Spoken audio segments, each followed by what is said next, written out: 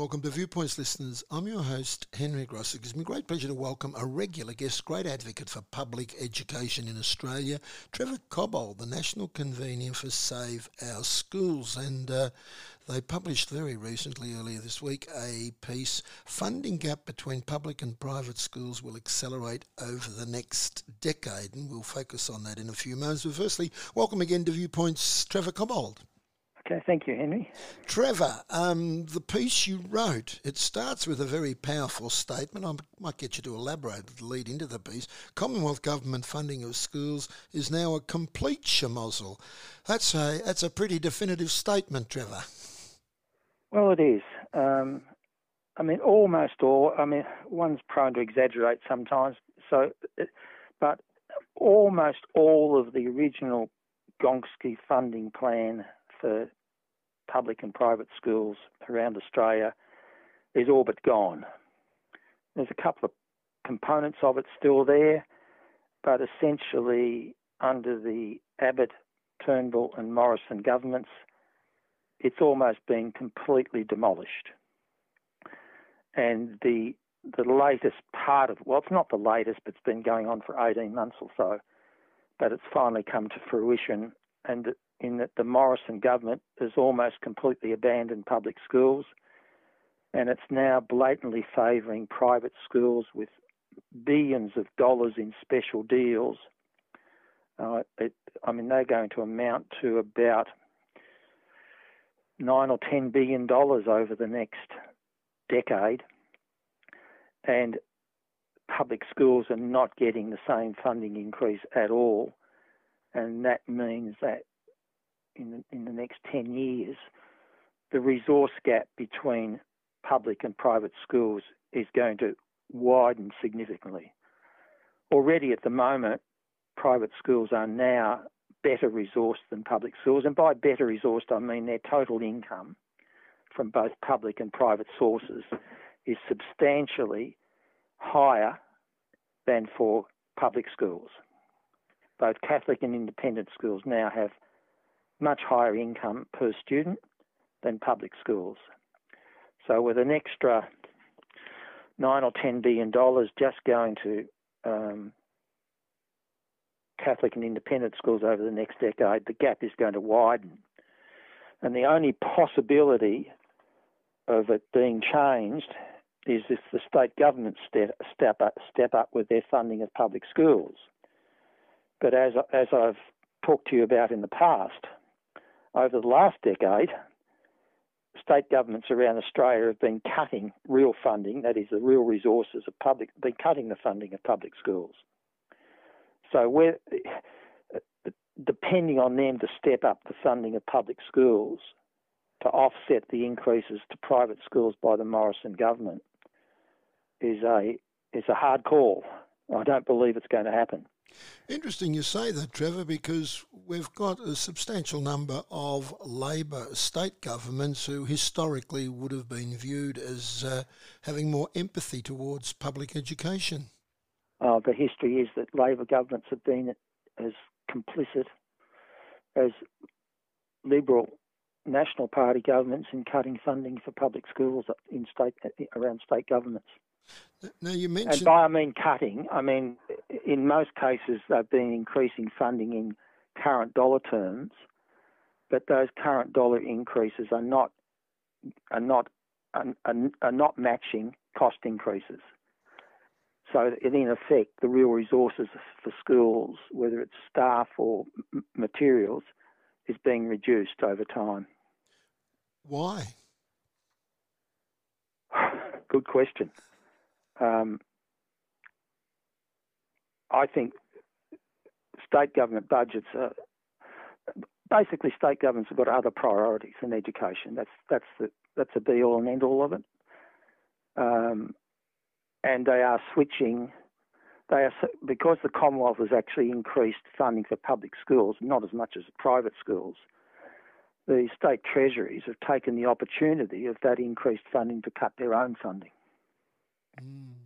Now you mentioned a lot of special deals that under the Morrison government are accelerating this disparity. One of them, you might like to explain it. It's the adjusted taxable income, which the introduction of that heavily favours Catholic schools in the funding under the Morrison government.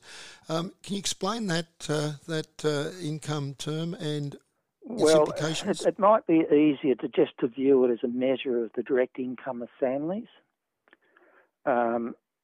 It's a technical term, and I won't go into the details of it, but generally it's seen as a measure of the income of families and their capacity to contribute to private schools. So historically, what governments have done is to use a measure of the capacity of families to contribute to private schools to determine their the financial need of schools. And in the past, they've used an area-based measure based on census figures, but because that was based on areas rather than the income of individual families, they've now instituted this measure that uses taxation statistics to measure the direct income of families, and they see that as a better measure. Now that's questionable, but the fundamental flaw of this is it doesn't take account of all the income that families get. It underestimates their income in several ways, such as the fact that grandparents contribute income to their children, and they do that in a variety of ways, and across the country it's worth billions of dollars because there's survey data on it. Some grandparents pay for school fees. Some grandparents pay mortgages or provide other gifts of income that adds to the family income and therefore increases their capacity to pay. But none of this, and as I say, it's worth billions around the country, none of this is entered into the measure. So that means that the income of families is actually underestimated by quite a lot. And therefore, because it's underestimated, private schools, their financial need is overestimated, and therefore they're getting billions of dollars in government funding that they shouldn't. And and there are other sources of income that are not included. For example, capital gains income, only 50% of it's taxed. 50% of it doesn't enter into this measure of direct income. And a lot of people get capital gains. The assets of family are not taken into account. If you've got shares, you've got investments in land, that can be converted to income very easily. That is not included in this at all. So this measure that Morrison's using, and also the measures that have been used in the past, vastly underestimate family income, with the result that private schools get overfunded by billions of dollars every year. Of course, as you acknowledge, the Morrison government claims that this funding increase for private schools is based on need. You clearly challenge that assertion. Yeah, no, it's not based on need at all. It's only partially based on need. Now, under the special deals, and without going into the graphs, the new ones under the Morrison special deals, the public schools get nothing. How does that? Because twice as many people that go to private schools go to government schools, but on the other hand, on SES and all those other measures of disadvantage, 80%, as you say, of those families' children go to government schools. So how can they get? I'm a bit sort of perplexed as to how there's no money. Well, no, this is very clear. Basically, the Morrison government's abandoned needs-based funding. It's now blatantly favouring private schools. because all these extra special deals are outside the original funding model. And when he was first appointed to office or elected to office, he actually admitted this in an interview with Fran Kelly on ABC Radio. He acknowledged that these deals are outside the existing model. And that means that the Liberal and National Party have reverted to their historical role of favouring private schools with funding. Mm-hmm. All pretense that needs-based funding, no, that's not quite correct. Almost all pretense has been funding according to need has been abandoned. The Gonski model is almost gone. So where do we head from here, Trevor? Well, the only way I can see is that public school organisations, parents, principals associations, teacher associations have to put pressure on state governments, because state governments are complicit in this. It's not all the fault of Morrison. He's favouring private schools, but state governments are not favouring public schools. While they've been cutting funding for public schools, they've actually increased funding for private schools themselves. So I think, we don't change anything until we put electoral pressure on governments. Now, individuals like me or you can't do that. It's the organisations have got to fight hard. Yes, it's a good point. And I think the other thing I think we need to do is we need to come up with another funding model. Gonski's gone. Well, sorry, almost gone. I'm prone to exaggeration sometimes, but it's not too big an exaggeration. We've got to find another way of funding private schools. I'm happy to stick with the current approach to funding public schools in that it's based on need. It could be improved to give greater emphasis to need, because I think the loadings for extra funding for disadvantaged students are vastly are much too small.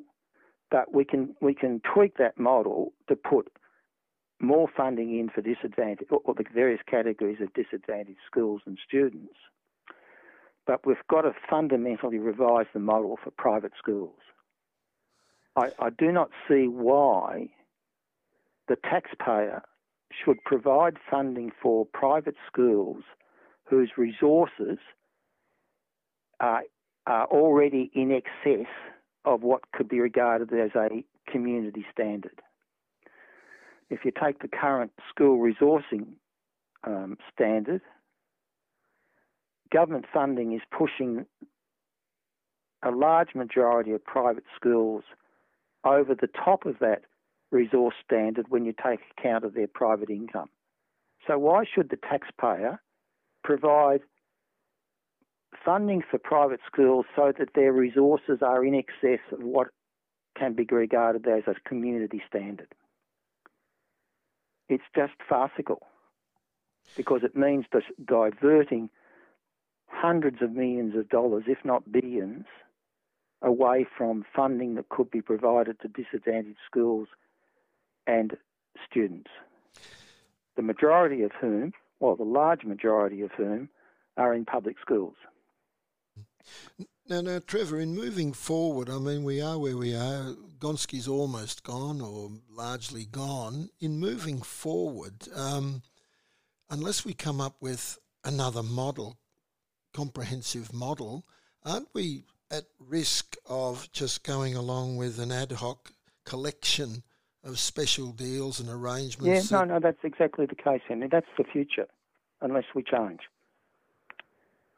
That's the future unless we change the model for private school funding, tweak the model for funding public schools, and as I say, come up with a model for funding private schools. I'm not saying we should stop all funding for private schools. I know there's strong arguments around to do that. There are a lot of people who think, why should the taxpayer fund private schools? But there are disadvantaged students in private schools, and I think there is a case for society if parents made bad choices and send their kids to an under-resourced private school, I think society has an obligation to make sure that disadvantaged students in those schools get funded adequately. But that doesn't mean the kind of billions of dollars in funding, overfunding that goes on at the moment. Just more broadly, I've been in the system a long time, and you'd have heard this argument when you get that debate between should governments fund private schools or not, and it's been there forever and a day. Yeah. One of the arguments that the pro-funding lobbies say is, well, private schools, parents put money in there more than they do in public schools, therefore we're taking pressure off the state. That's a good thing. That's part of their argument. What's your response to that perennial argument? Well, I take pressure off public libraries because I buy my own books. Therefore, I reduce the funding needed for public libraries. So should I get a subsidy for my own private library? It's a ridiculous argument. And you can apply that to, for example, people who have their own swimming pools. It means their kids don't go to the public pool.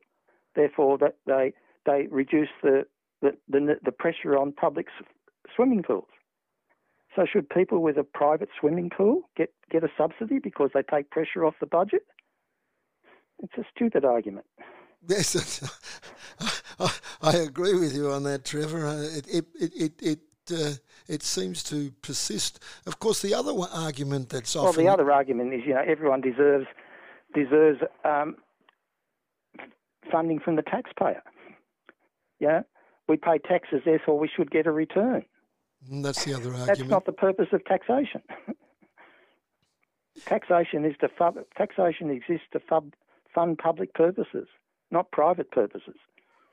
Although as you know, the taxation system is riddled with loopholes and special deals that provide that, but in principle, that shouldn't occur. No. Now these favoured special deals, or these special deals, seem to favour the Catholic schools even more so than the independent schools. Is that true, and why would that be? Oh, it is. I mean, in the period of the Turnbull government, you might recall that the Catholic Church ran a ruthless campaign against the Turnbull government because of some changes it made to the funding system. And what the Turnbull government was proposing to do was to remove this benefit that existed since the Howard government, whereby Catholic schools got assessed as an average funding score, got assessed as an average funding score, got the money themselves, got the money into Catholic education authorities, who then distributed it not according to the government's needs-based principle, but according to their own. And what all the evidence showed is that they were redistributing funding from rural and poor schools in urban cities into their richer schools because they wanted to keep fees low in high-income areas so they could compete with independent schools. So Turnbull government proposed to change that and give funding according to the assessment of needs for each school rather than the system as a whole, and stop Catholic education authorities distributing money according to how they saw fit. Catholic Church didn't like this at all and ran a ruthless campaign against Turnbull, which was instrumental in actually bringing about his downfall. And they proposed this new measure that was negotiated with Archbishop Fisher in Sydney between the Morrison government as soon as it was elected to bring in this scheme, this so-called direct income measure of families, which, as I've said, is flawed. But even apart from the flaws of it, they negotiated the increase, and at the time it was looking about 3.4 billion. It's now, I think, about 3.6 billion.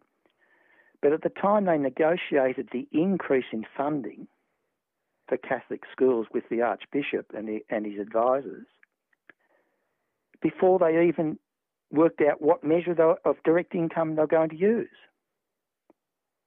And that's the measure they came up with was this adjusted taxable income measure. But that wasn't decided until a year later. They negotiated the increase before they determined the method of funding. I mean, it just shows how ridiculous it is.